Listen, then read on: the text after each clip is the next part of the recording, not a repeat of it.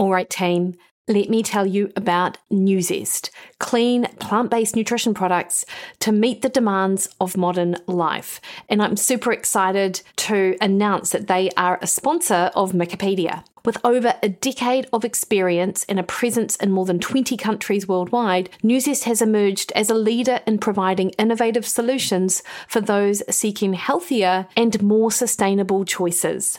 In a world where people are looking for clean labels, easily digestible ingredients, and allergen-free options, Nuzest delivers and totally has you covered. Clean Lean Protein is a plant-based protein powder and contains all 9 essential amino acids. It encourages recovery, vitality, muscle repair, and growth, and helps you hit your protein requirements, which you know I am all about. One of my favorite products is their Good Green Vitality. It's the gold standard in multi-nutrients. It's designed to make complex nutrition simple. The super blend is carefully formulated to address all aspects of health, 75 ingredients working together to support everything from digestion, immunity, and healthy aging to stress, energy, and cognition in one daily serve. Grab yours today, guys, with a sweet 20% discount for being a listener of the show with the code Wikipedia over at their website, and we will pop a link in the show notes for you to be able to do that. All right, now back to the show.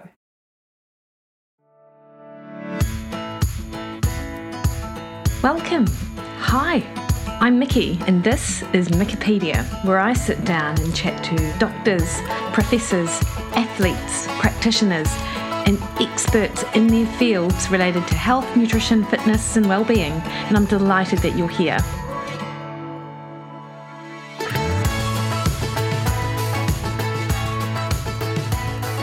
Hey everyone, it's Mickey here. You're listening to Wikipedia, and this week on the podcast I speak to Coach David Mathas, fat loss and metabolic health specialist at Team BioLane, and we discuss a health restoration diet, or the diet after the diet.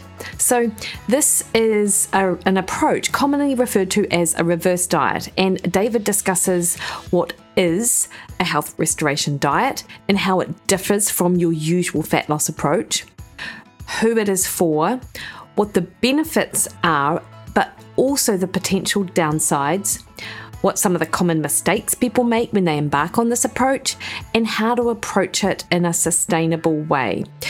We also discuss expectations around the outcomes, because I can tell you, if you jump on social media and search reverse dieting, you get a ton of testimonials that look like someone is now able to eat at least 1,000 calories more than they were when they started, yet they're leaner and they're dropping body weight. So to my mind, there is a lot of exaggerated benefits from a reverse diet, and this is something that David and I discuss just to help manage expectations around anyone that thinks that they are a good candidate for this approach. And what I will tell you though is that I've worked with several people in this space, and it has been really successful. And of course, David and I are going to talk in this conversation what it actually means to be successful in a reverse diet, or as David likes to call it, a health restoration approach. David is an Army combat medic veteran who served overseas for a couple of years, 2010-2011, and after finishing his career in the military, he went on to earn his master's degree in exercise science from the University of South Florida, where he studied under Dr. Bill Campbell, who has also been a guest on the show. During his time at USF, David was a member of a number of research teams that have published peer-reviewed studies looking at metabolic rates and muscle recovery. So you can see why David is like the perfect person to have this conversation with. David started as an intern with Lane Norton in 2017 and worked himself up to being the first Team BioLane coach, and as I understand it, he is now head coach. And in 2020, he wrote and published the Amazon bestseller, A Shell of Myself. And in fact, we don't really go into David's background on the podcast in too much detail, but you can find out more of his challenges with eating disorders and how he overcame them if you go check out his Instagram and of course Amazon for his book. David's approach as a coach combines evidence-based practices with real-world application to find the perfect blend that fits his clients' lifestyles, preferences, and goals. So we have got 2 different ways to reach out to David in the show notes, and that is either over at Instagram, Coach David Mathas, or on the BioLane website, where you can potentially reach out to him if you're interested in his coaching services. So before we crack on into this conversation, just a reminder, the best way to support the podcast is to hit the subscribe button on your favorite podcast listening platform. That increases the visibility of the podcast out there in amongst literally thousands of other podcasts, so more people get the opportunity to learn from the guests that I have on this show, like David Mathas. All right, team, hope you enjoy this conversation.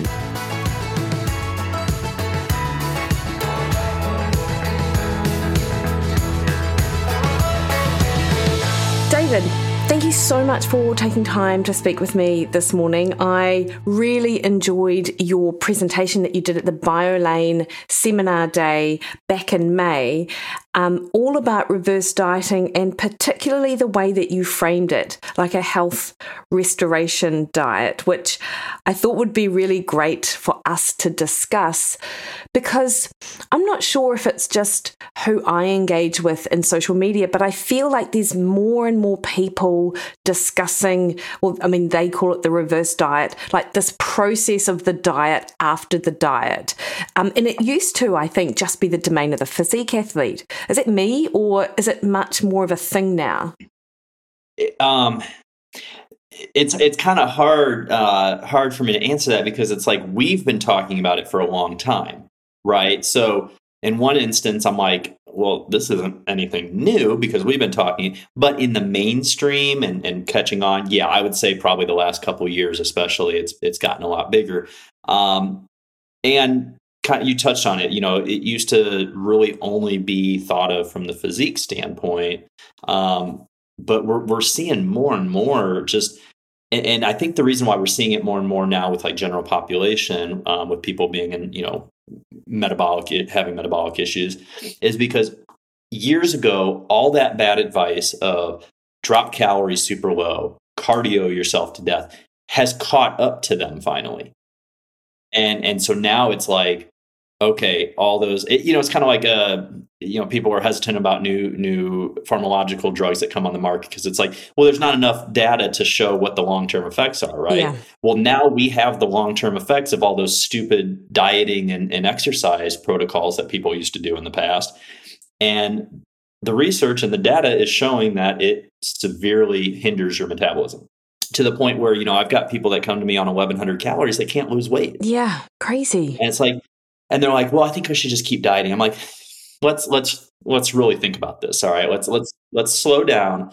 Do you think that you should be losing on 1,100 calories? And they're like, yeah, that's pretty low calories, right? I'm like, so you're not. So do you think going lower is going to fix the issue? And just kind of getting people to start reframing their thought process about health in general, which is why, I mean, yeah, Lane is one of the first to, not the first, but one of the first to start pushing, reverse dieting for overall health. And of course, I've been with him since 2017. And so we have a lot of the same similar philosophies and all that stuff. But I started just as being so deep in the weeds with coaching over the last almost 7 years of online coaching. It's like, if I can learn I start explaining it to people more from a health standpoint, right? Instead of really just talking about increasing calories and getting your metabolic rate, I really start expanding on the health benefits overall, which is why then I started kind of calling it a health restoration phase, because now I think when people hear reverse dieting that are just kind of getting the tip of the iceberg with knowledge of it, they just think, oh, increased calories. And I think that scares people, especially when you've been on such low calories for a long time and you've been restricting and you have all this weight you want to lose. You're like, the thought of increasing calories is the last thing. That doesn't make any sense, right? But when you start reframing it in terms of health restoration, right, and you start explaining to them, okay, you're on 1,100 calories, you're not losing weight, you have binge eating episodes, you have no energy at work, you have no energy or desire, you're super food focused. Like, does that sound healthy to you? And 100% of people are like, no, that doesn't sound healthy. Okay, so do you think that we should probably change course and maybe do a health restoration phase? And people are more on board with that because it actually does a better job of explaining what the reverse dieting process is supposed to do. Is to, rebalance hormones, get your hunger cues back, establish a better relationship with food. A lot of people, when they're in severe restriction and they're dieting for a long time and they're super food focused, they lose relationships. They can't go out with friends, family. They can't go to holiday parties. They can't do family functions. And that is all part of your total health, is being able to do all that. So I just, I don't know how many more people will catch on to using that phrase or not, but it's the phrase I use. I wish I could patent it, but I can't. But that's why health, if you hear me talking health restoration, it's reverse dieting. It goes hand in hand. And I still do call it reverse dieting because that's what people know. You know? For sure. But I really try to not just hone in on the calorie increase part of it. Because I want people to get a full picture of why this is important. Yeah, for sure. And David, am I right in thinking that you were involved in research around reverse dieting when you were still studying in your master's? Yeah, so we did, there was a bunch of different studies we did. I was part of refeed studies, diet break studies, a lot of, kind of these same principles of, increasing caloric intake to help metabolic rate, help overall health, things like that. We're just finding more and more that I think this is important. And I was actually part of this study that found this out, was that, we used to think that when we would be severely restricting calories and we've been metabolically adapted, we thought that it lowered your BMR, your basal metabolic rate. It actually doesn't. It doesn't lower it, maybe a little bit. It doesn't lower it to any great extent. But what happens that we find is that, there's 4 main ways that we burn calories. You've got your BMR, which is the biggest percentage of the pie right there. You've got your exercise, which actually isn't that much of total daily energy expenditure. You have your NEAT, your just non-exercise movement, and you have digestion. Digesting food burns calories. What we find is that everything, the other 3 categories other than BMR, those all go down. You're not expending as much energy at rest. You're not moving around as much. Your NEAT isn't quite as much. Digestion kind of stays about the same, but not really, because you're eating less food. So you're not, you know what I mean? So your rate of digestion is kind of down a little bit just because of the volume of food. You're not eating a huge quantity. So all those numbers come down. That's enough to put you into metabolic adaptation, and to then, and I keep throwing out the 1,100 calorie. That doesn't mean that's for everybody, but I'm just saying, like, 1,100 calories, you should be losing weight no matter who you are. Yeah, for sure. If you're a 5-foot woman who weighs 90 pounds, you should be losing weight on 1,100 calories, right? So, that's what I kind of explain to people, is that, the research has adapted, and we have found that it's not really the BMR so much that comes down, it's everything else. But that everything else is a huge part of the pie. And it's enough to diminish the calorie deficit you thought you were creating, because that's the thing, isn't it? It's like, absolutely, because regardless of whatever your diet approach is, you need a calorie deficit to lose weight. And even though theoretically the amount of calories you're eating is small enough that you should be eliciting that, it's actually not happening because the dial has turned down in all of these other areas. 100%. I mean, if you think about BMR, and there's different ratios people will throw out there, anywhere from 60 to 70% of your total daily energy expenditure. Let's just say it's 60%. Okay. You've got 40% of the rest of the pie that accounts for your energy expenditure that's going down. Let's say it decreases by 25%. That's a lot of calories right there. Right. So you could be thinking that you're in a deficit, but really you're actually 25% lower than that, and you're just crashing your metabolic rate. Now, your metabolic rate is not damaged; it's not unrecoverable. It's just doing what it's supposed to do to keep you alive, which is to lower your energy expenditure so that whatever calories you are taking in, that your body can utilize them to keep you alive. Yes. Yeah. Keep your heart beating, your lungs pumping, stuff like that, right?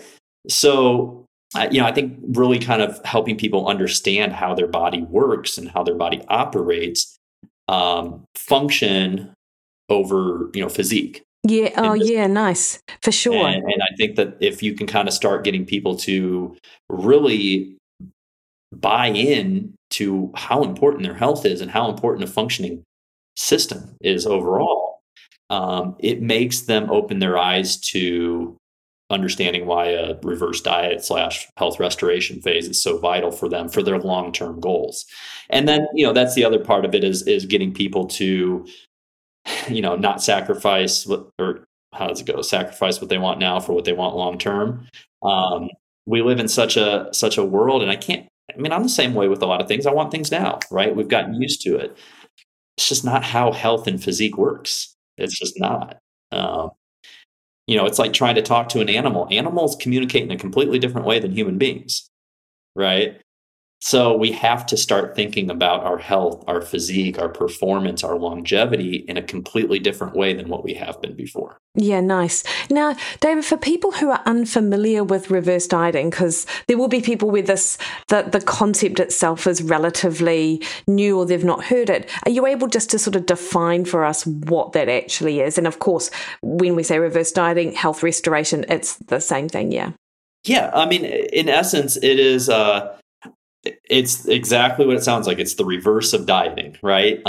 So we're not decreasing calories, we're actually increasing calories. So I've made a YouTube video about this years ago. It's still actually one of my favorite YouTube videos, but I describe your metabolism as like a campfire. All right. So most people have been camping before, right? And then when they go to bed, the campfire's still burning a little bit, but when you wake up in the morning, it's all burnt up. It's barely smoking.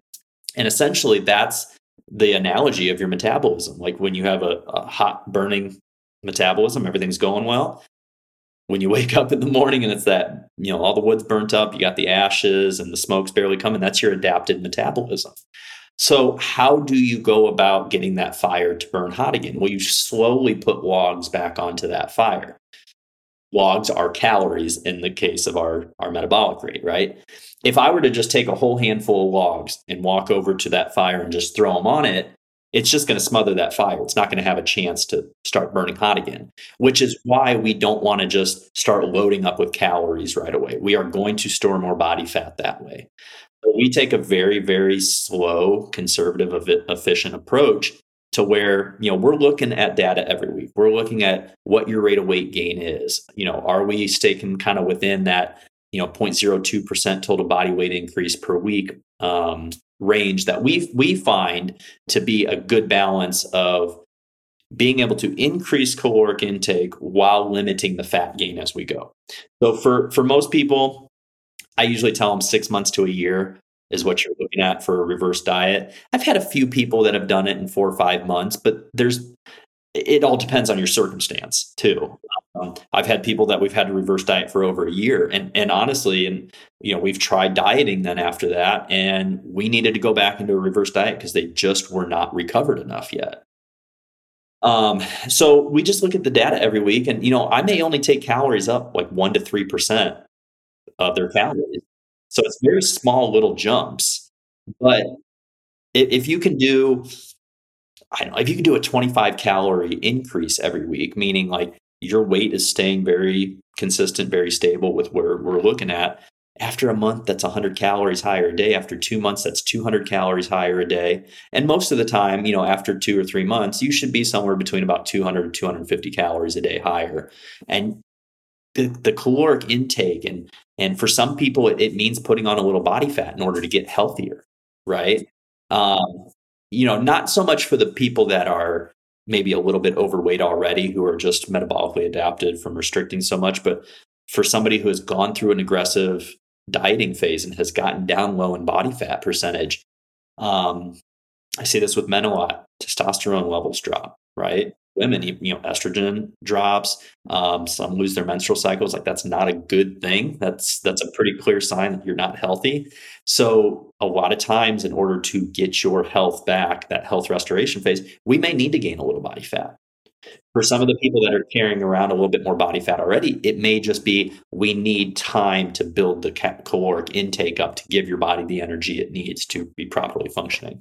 So other than the low calories, there are a few things that I'd love to touch on with that. Other than the low calories, what are some other signs that someone might be a good candidate for a health restoration phase? Yeah, that's a great question. So not being able to sustain the caloric intake that you're on, finding yourself, I don't want to say binging because that doesn't describe everybody, but having a very hard time sticking to the low calorie intake that you're on, not having energy to train hard, not having energy at your job, your everyday functions, becoming extremely food focused, not recovering well from your workouts, sleep issues, things like that. Those could all be absolute reasons why. Even things like depression, anxiety. If you are not someone who's experienced that before, those could be some symptoms of being extremely restricted and on a low caloric intake. And those things might be an indication of needing a health restoration phase. And you actually touched on this when you were chatting about it. It isn't necessarily just for someone who is very lean and then needs to come back up and sort of stay there. Like it's sort of agnostic of body size, it seems. Yeah, honestly, I've been sitting here thinking about it as we've been talking, and it's interesting you bring that up because I would say majority of people that I work with health restoration phase are actually ones that are carrying more body fat on them. And the reason goes back to, we talked about earlier, I couldn't remember if we were recording or not at that point, but it was, the years and the decades of bad nutrition and bad training advice catching up to them. These are people that, have been desperately trying to lose 30, 40, 50 pounds, getting their body fat down, but they've been doing it by basically starvation diets and over exercising to the point where their cortisol levels are jacked up so high that it inhibits fat burning, it promotes fat storage, and they can't sustain the lower calories that they're on. So then they start binge eating or overeating, right? And it's just this vicious yo-yo dieting, circle that they're in, as far as they go on a really low restricted diet for quite a while. They increase energy output.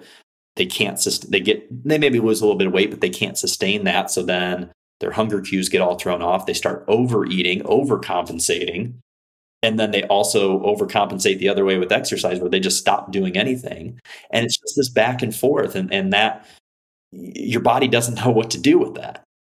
That's why consistency, adherence is so important, because the body wants to know what it's going to be fed every day. It wants to know how it can allocate calories. It's just this high and low is what people have done for decades, and it's just gotten them into such a mess. See, it sounds to me, David, like that in that scenario of a person who still has excess body fat they'd like to lose, like they almost just need to be more moderate with their approach, so their health restoration phase is sort of bring them up to a calorie level where they could still actually lose body fat, but actually be far healthier whilst doing it and prevent the compensation. And, a lot of people are also underestimating their caloric intake too. So they're actually eating more than what they think. So sometimes we may approach a reverse diet thinking, okay, you're metabolically adapted, but then when we actually get into it, we see what you're actually eating. You're actually tracking. We realize, okay, this isn't a metabolic adaptation issue. This is an adherence issue.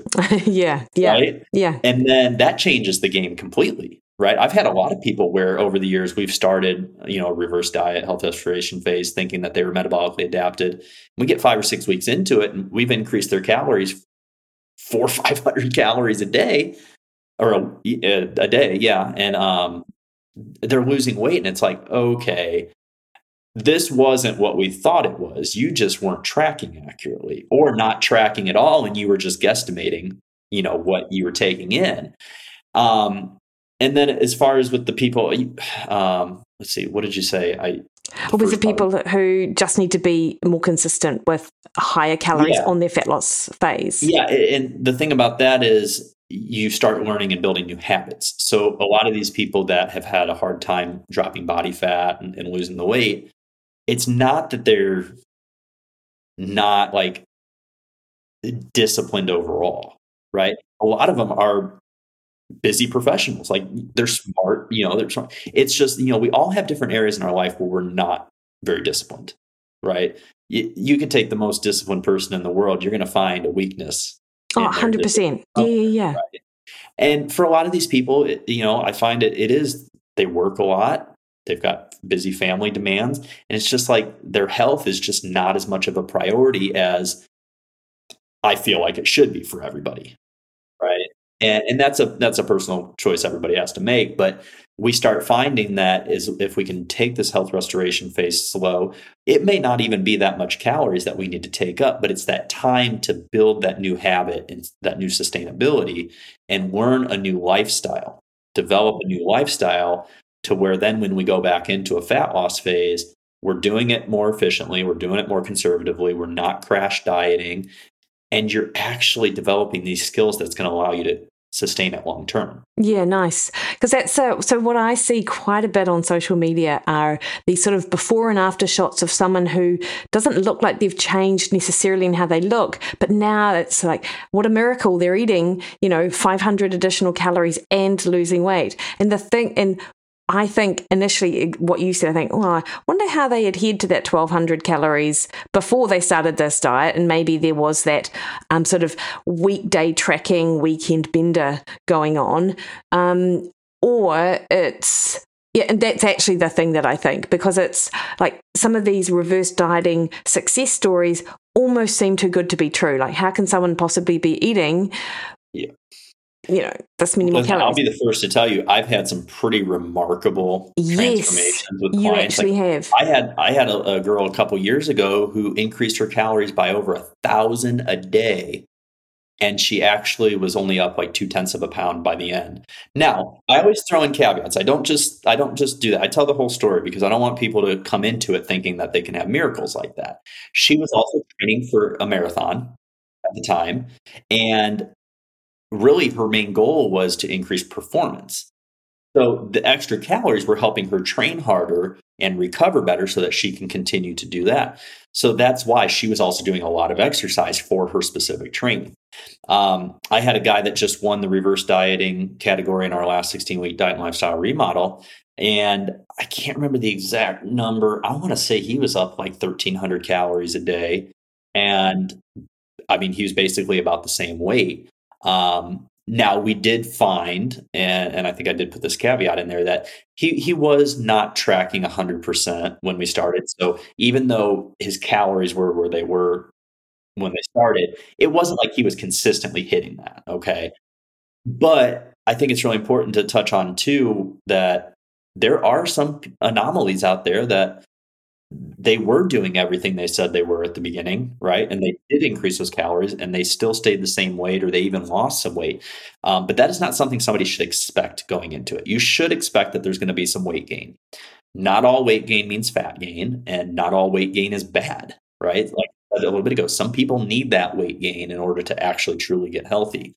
But I think you said this at the start of this question, is like, you'll see some people, they'll go through, they'll increase these calories and their body really hasn't changed. That's actually the goal.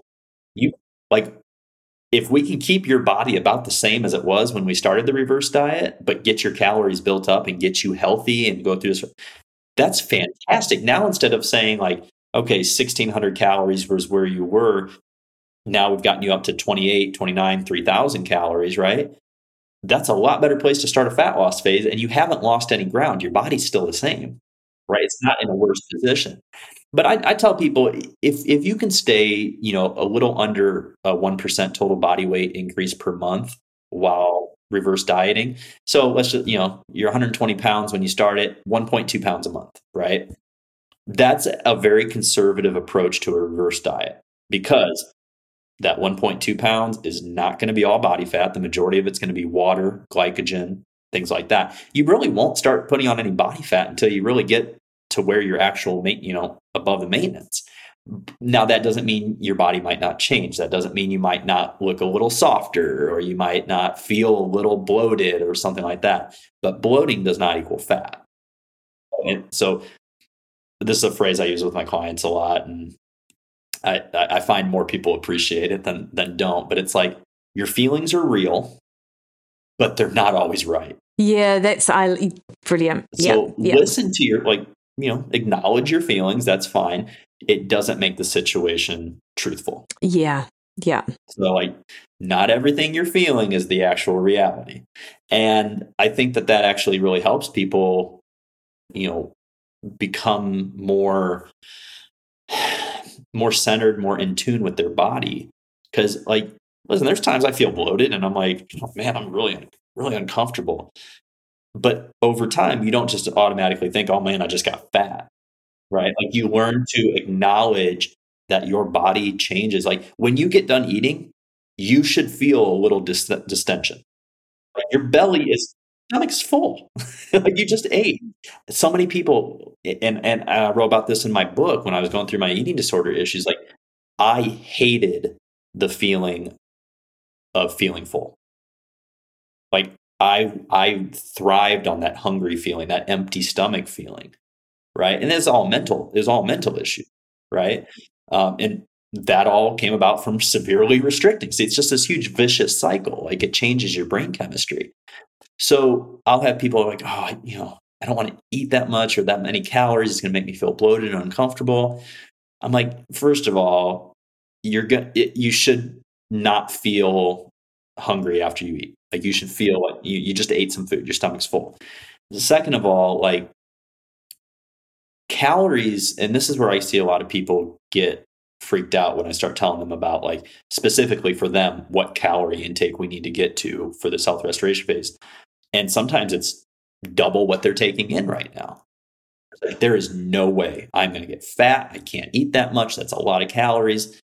And I keep telling them, first of all, it's not the calories that's the issue. You're thinking about trying to eat the way that you're eating right now and eat those calories. It's because most people when they're on low calories, they're eating for volume, right? They're eating a lot of fiber, vegetables, things like that. You have to be flexible and change the way you eat to get those calories in. I tell people, could you go right now and have a couple bowls of ice cream and a piece of pizza?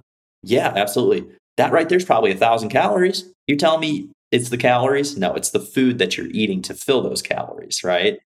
And then the other thing I tell them is you're equating us going from this number to this number real quick.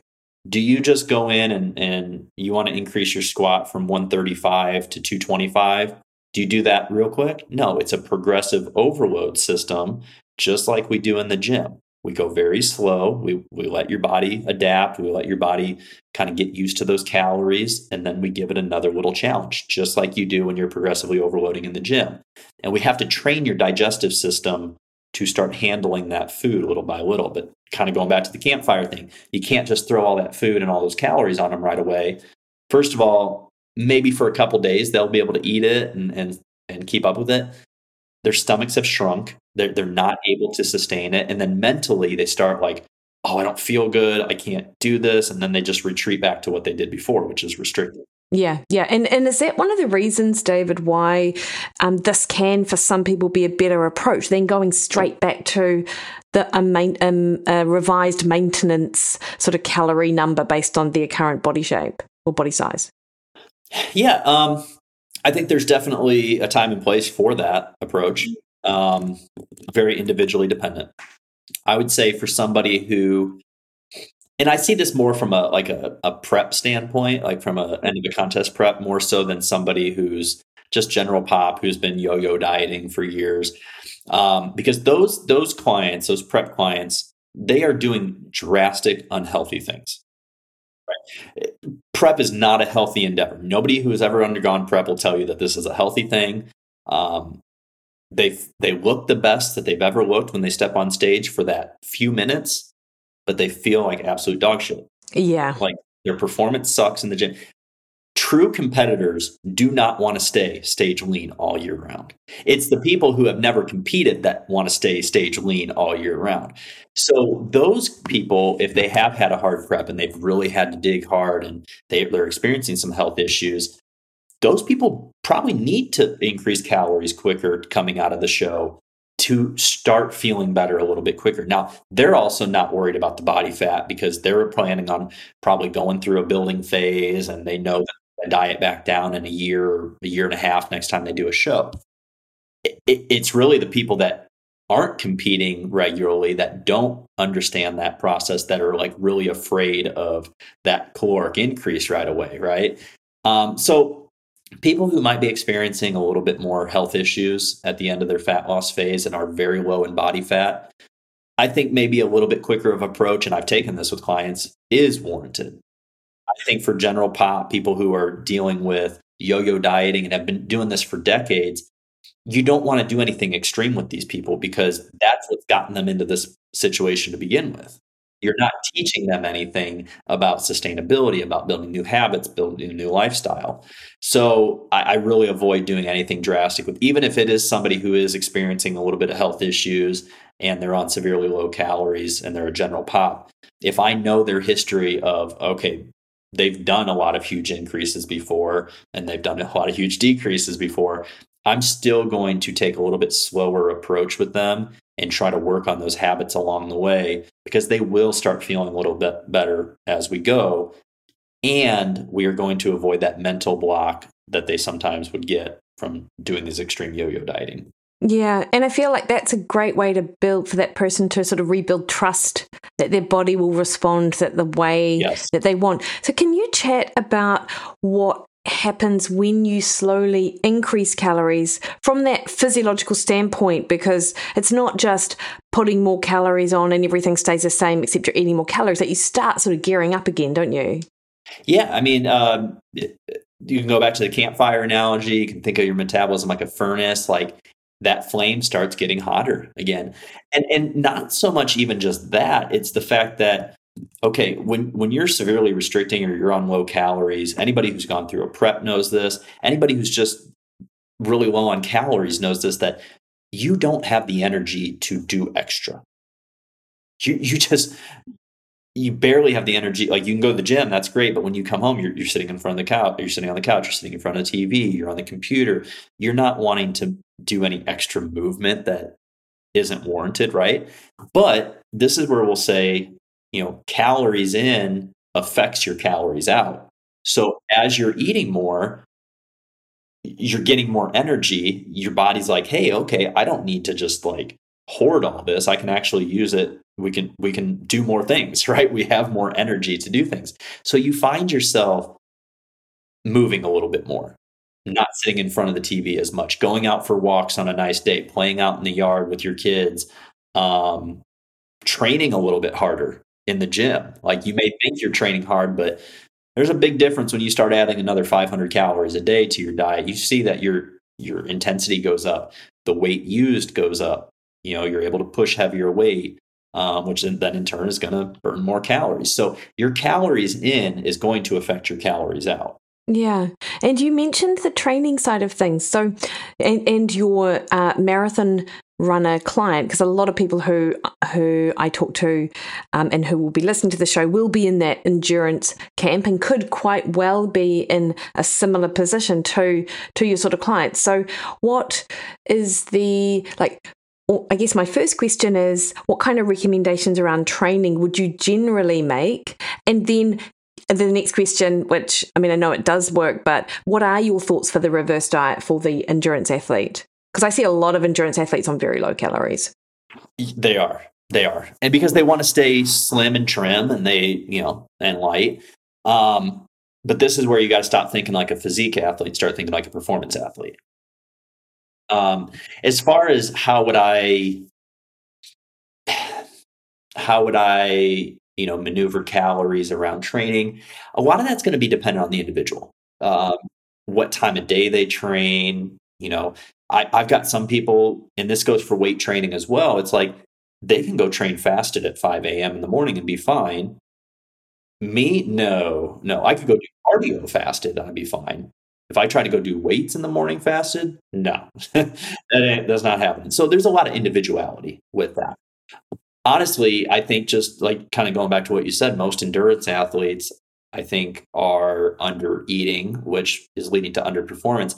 And I don't think it's necessarily like we need to strategize, more carbs here before a workout or more fat or whatever. That I think it's just overall getting your caloric intake up. You know, for some people, I could look at their program and be like, yeah, let's try putting a little bit more carbohydrates in this area and see if that does help a little bit more. But for the most part, just naturally fueling your body more properly throughout the day is going to get you ready for tomorrow's training session. And it just is a carryover effect. You're going to recover quicker. You're going to have more fuel in your system. You have more glycogen in your muscles. You're going to have more hydration. You're going to be hydrating properly. You're going to have plenty of sodium and potassium, magnesium, the electrolytes you need for endurance type, for any activity, but especially endurance where you're sweating a lot and you're sweating those electrolytes out.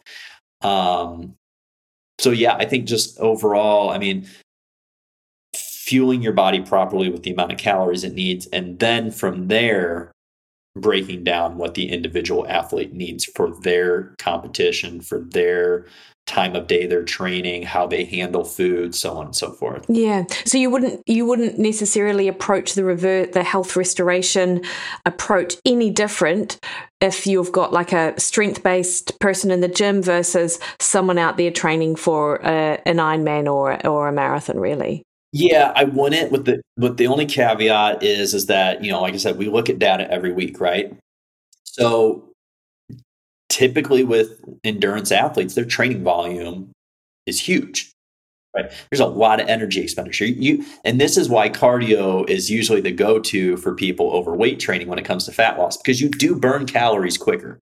Like you can go out and do a 3-4 mile run. You're going to burn 300 calories right away. You're not going to necessarily burn that during the weight training session in an hour, but you're going to get the afterburn from the weight training session for the next 24, 48 hours. People don't understand that. However, endurance athletes do burn a huge chunk of calories at one time. So in the case with the girl I was talking about, the marathon runner, we found that she was losing weight real quick. So we were able to increase, because we started increasing caloric intake, her training performance increased, meaning more caloric burn. So we were able to increase her faster. But that was all based off of her individuality. But the general approach is still the same. We look at your data every week. Are you staying within this given weight range? If you're losing weight, then we can increase you quicker, right? If you're kind of at the upper end of that weight limit that we're looking at, then we may not make a change. We may wait for your body to adjust and bring that rate of weight gain down and level off, or we may just make a smaller little jump up, right?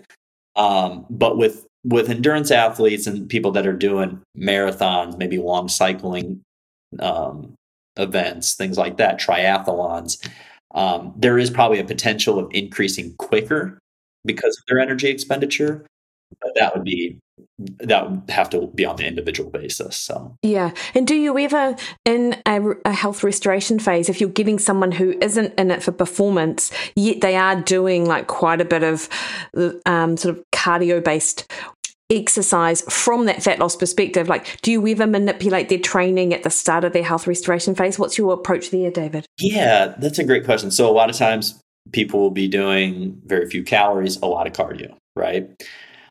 Now, I never want to take away an activity that somebody truly enjoys doing. So if they are doing a lot of cardio, they're running a lot because they truly enjoy it and that is their favorite form of activity, then we will figure out a way to keep it at a decent level for them, because I want them to enjoy fitness. Like, I don't want them to just think about exercise as burning calories or anything like that. However, that's not the case for most people that I work with. Most people are doing a lot of cardio because they think it's going to help them burn more body fat. Well, they're metabolically adapted, so they're in that kind of weird zone there, right? So what we want to do is, I know people aren't necessarily going to see this, but if your cardio is way up here and your calories are way down here, we want to slowly over time shift those ratios to bring them more in balance. So we want to slowly bring calories up, and we don't want to drastically cut cardio right away, because that's going to affect your energy input and output, right? So your net calorie intake. So that's going to make you gain weight quicker. So we want to go at a very good ratio to where we're slowly bringing the cardio down, slowly bringing the calories up, so that there's not this drastic change overall. I'm not one that eliminates cardio. I think cardio is very important, even if you're in a building phase, because I think if you probably polled 80% of the people out there and asked them what's the purpose of cardio, they're going to say burning calories. And that's not the purpose of cardio. It's actually heart health, yes. right? Yes. So I like to keep some in. Usually for most people, it's going to be anywhere between 20 to 40 minutes a week at the end of their reverse dieting phase, right?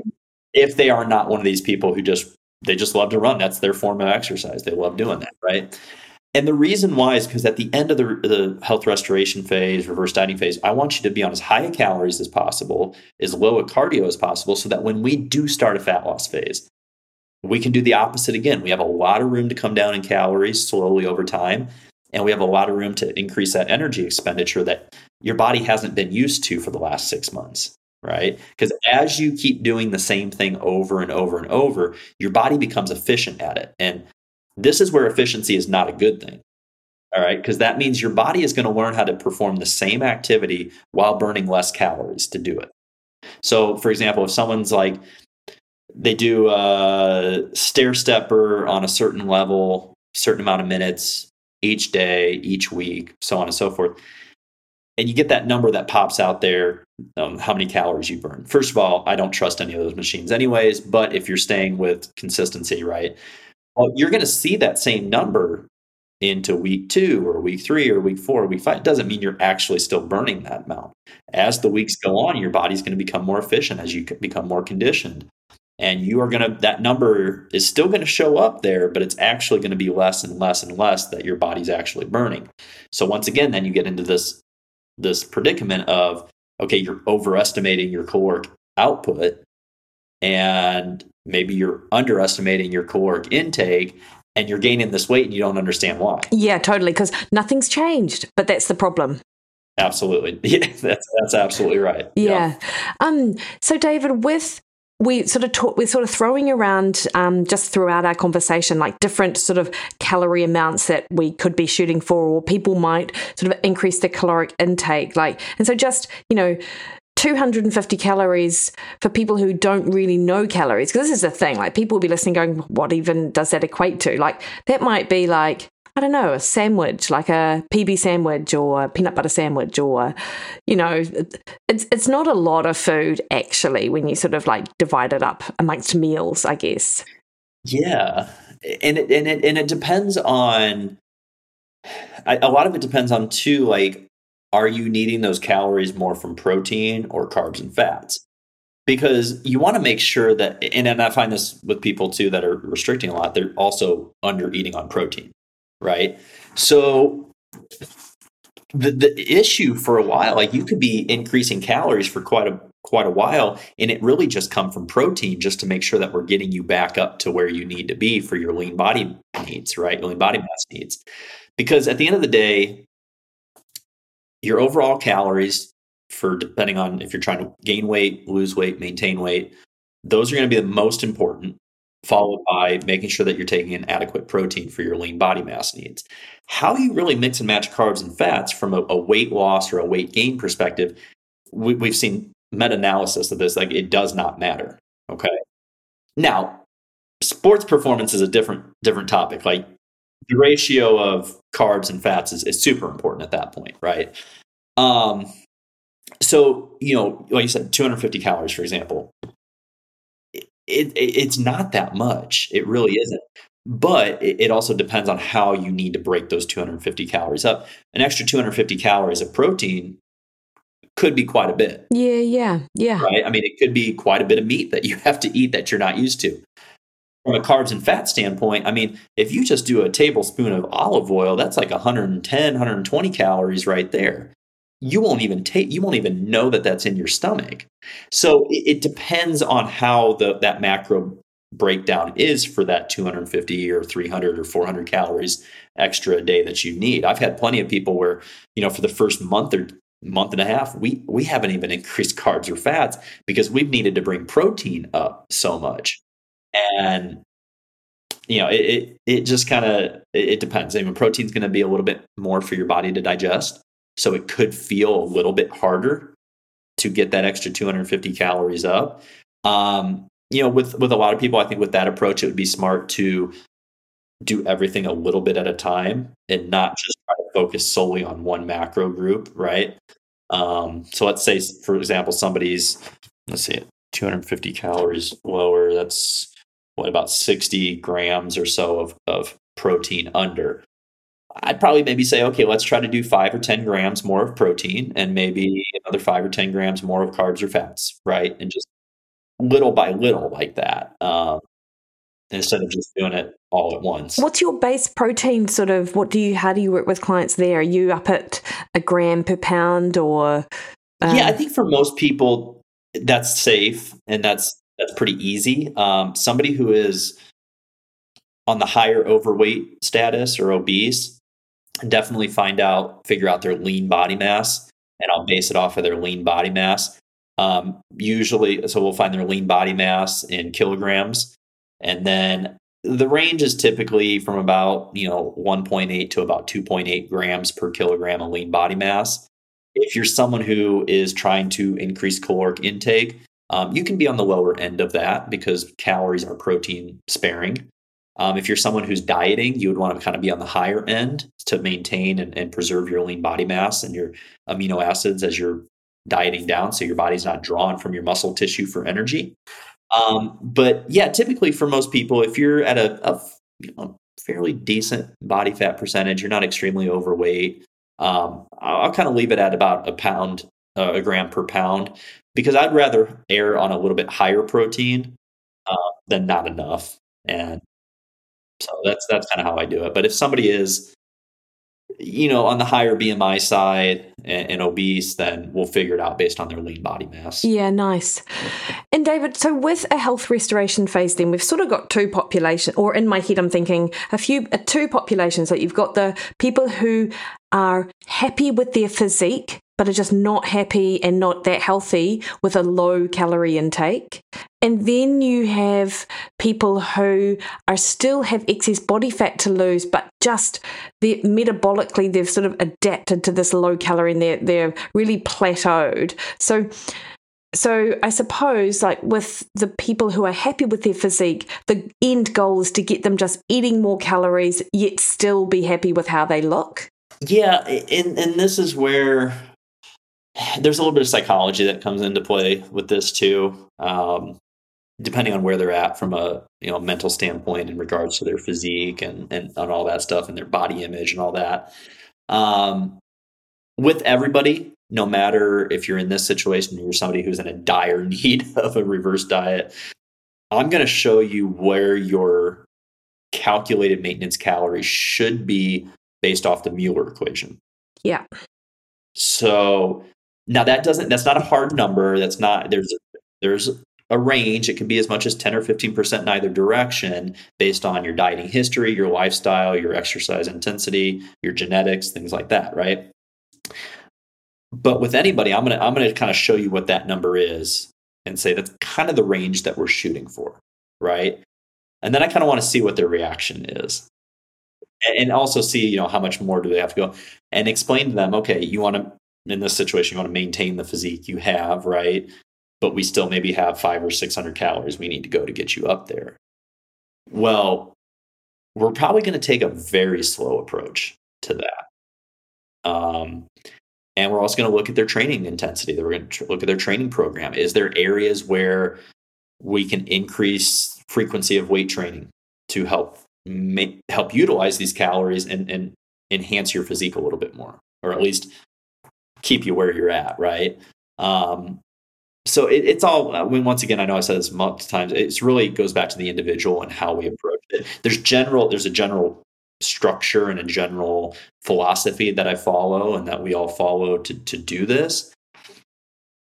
But we're not dogmatic about any approach. I mean, I've started one one way with a client and realized, oh, we either have to slow down more or, man, we can really speed up, right?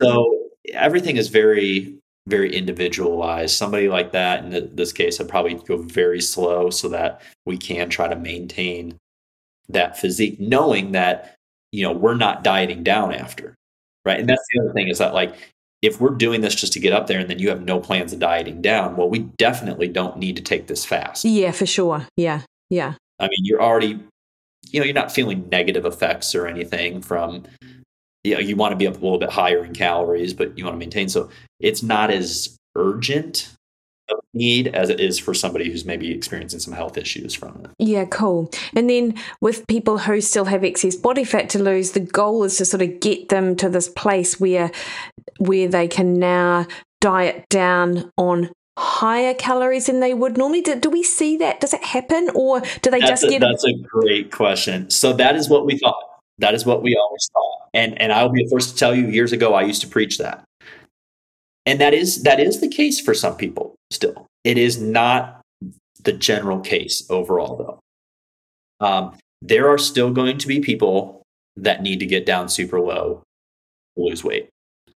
That does not mean that the reverse diet / health restoration phase was not needed or not effective. Because once again, health restoration, right? But that is something that I had to wrestle with a few years ago as I started noticing and I started kind of getting caught. Like, people are like, I thought I was going to be able to diet down on higher calories. And I'm like, new research, we know what we know, right? With new research. I tell people all the time, there's research that is done, it is written up, it is waiting right now to be published that was done years ago that we don't know the results of yet that might change something else that I do with my coaching, right? We just had a study that we did 4 years ago in grad school that just got published a few months ago. It's just nuts. So I had to start adapting my approach to it and understanding and trying to help people understand, like, hey, I'm not trying to pull one over on you. This is the new data that we have. This is what we once thought.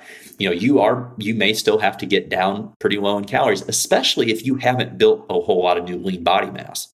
Because new muscle tissue, new lean body mass overall, like that's going to be more metabolically active, which is going to support a higher caloric intake. But if you haven't really taken the time to build a lot of muscle, and I'd argue in 6 months of reverse dieting, you probably didn't build that much, especially if you're a natural, right? Like, it takes a long time. So we can't expect you to diet down on higher calories now without more muscle mass to show for it. So I tell people, this does not mean that we're going to necessarily be able to diet down. You may be able to start losing some weight on higher calories just for a while due to just being overall healthier and having a little bit higher metabolic rate. But to get to where you want to get to, we're still probably going to have to push it. This isn't a phase where we just abandon all the dieting principles of dieting, right? Yeah. I mean, dieting is not fun. I kind of had to laugh. I had a client that emailed me this morning with their check-in, and they're like, "I'm just really hungry," like all this stuff. And I'm like, welcome to dieting. Like, yeah, kind of. It's okay to be hungry. It's okay to be hungry when now, if it's to the point where you're starting to binge or it's uncontrollable, that's a whole nother story. But hunger is going to come with being in a caloric deficit.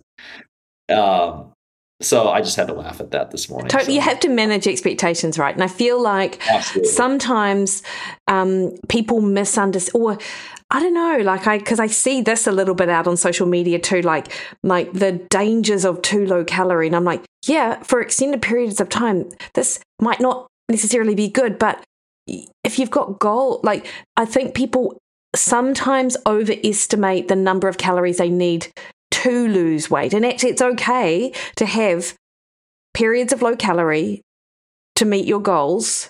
Mm-hmm. Then, of course, subsequently, you come out of that calorie deficit. But people, I think, underestimate what it can take sometimes. Yeah, I'll tell people from the get-go, I always start everything conservative with people because I want to see how high we can lose calories on. It's not a badge of honor to drop down as low as you can in calories, right? Nobody cares. all it's going to do is make you miserable. And you may be able to get away with, and the other thing is you don't want to lose weight too quickly. You will start wasting away muscle tissue. So we want to kind of stay within that 0.5% to 1% total body weight range, loss per week range. Now, if you're someone who is obese, we can up that a little bit safely, but typically that 1% is where we find like, okay, if you're not overweight or obese, you're going to start probably have a higher risk of losing muscle tissue at that point when you're dieting down. So we don't want to diet down super aggressive. Plus, you don't learn any new habits to be able to sustain that long term. You get in the same vicious cycle of yo-yo dieting back and forth. So yeah, I'm just upfront with everybody. I'm like, listen, you're right on that edge of kind of where we want to be from a weight loss perspective. Like, could we decrease you more and increase that? Yeah, but we got to think of the long picture, long run. Like, be consistent, adherent, patient, and just keep doing this week after week. So yeah, I'm always one to be telling people like diet on as high calories. Actually, overall, do as little as you can to get the most results. And that flies in the face of everything that the fitness industry tells you. Like, do more exercise, eat less food. No, eat more food, do enough exercise to be healthy, but don't overdo it just for the sake of overdoing it. Like, because you don't have, it feels like there's nowhere to go after that. So essentially, exactly. People who still carry excess body fat might reverse diet almost to give themselves a break, to get back into touch with their sort of hunger cues, to have their, essentially, it's almost like an extended diet break maybe before they then go back into another diet phase. More motivated, more energy, that kind of thing. The hunger cue thing is a huge part of that, because a lot of people that are carrying around a lot of body fat, their hunger cues are the most messed up.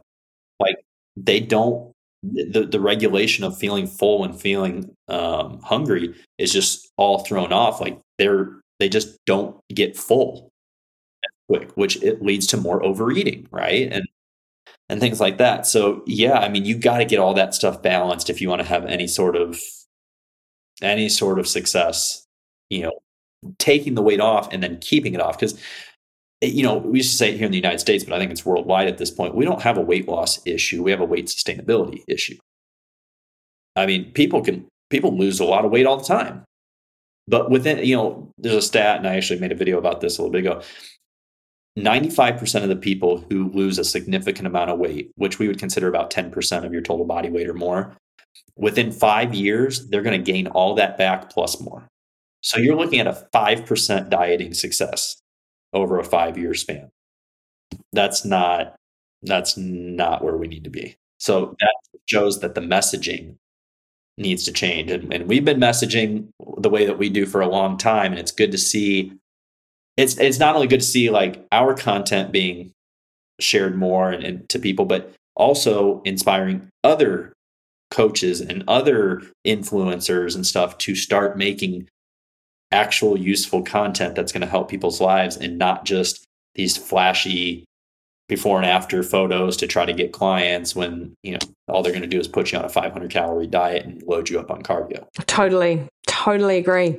David, thank you so much. Like, I feel like this is really helpful for people in both sort of camps of sort of where they're at in their dieting, I suppose, journey. And you share so much great information. The whole team shares great information, which is why I was so thrilled to be able to attend your event. Can you let people know where they can find you on the internet? Yeah. So Instagram's usually the biggest thing that I'm on. It's just at Coach David Mathas. I do have a YouTube channel. You just look up David Mathas. I admittedly have not been very active on that in the last year or so. Just daughter, and honestly, just no excuses. Just haven't been that active. But I am going to start getting more active on that again. And then, Facebook, but that's kind of just a secondary thing. You can email me, david@biolane.com. And then obviously we have our biolane.com website, and I've got my profile on there, and and everything. So, and are you taking clients right now? You have space? I am. Yes. I still have a few slots that I'm opening up for the month of October. Yeah, great. So if you are interested, please reach out to me. I'd love to get an inquiry form filled out and do a consultation and see if we could do something for you to help. So. Yeah, amazing. David, thanks so much for your time. You're welcome. Thanks for having me. I appreciate it.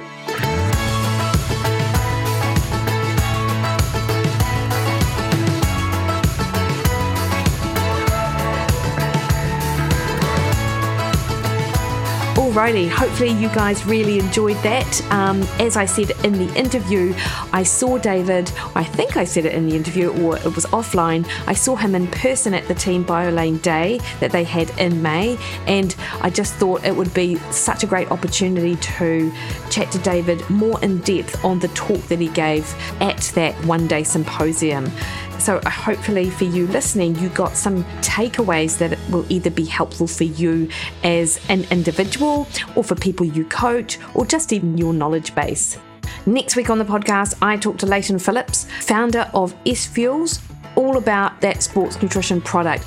This is a good one, team, because it goes into the science behind fat metabolism, but more than that, we talk about other ingredients that are potentially helpful for you as an endurance athlete. Anyone that follows Dan Plews, Zach Bitter, will know the S Fuels product, and I think you're going to find it a super interesting conversation. Until then, though, you can catch me over on Facebook at Mickey Williden Nutrition, Instagram, Twitter and Threads at Mickey Williden. Head to my website, mickeywilliden.com. All right, team, you have the best week. See you later.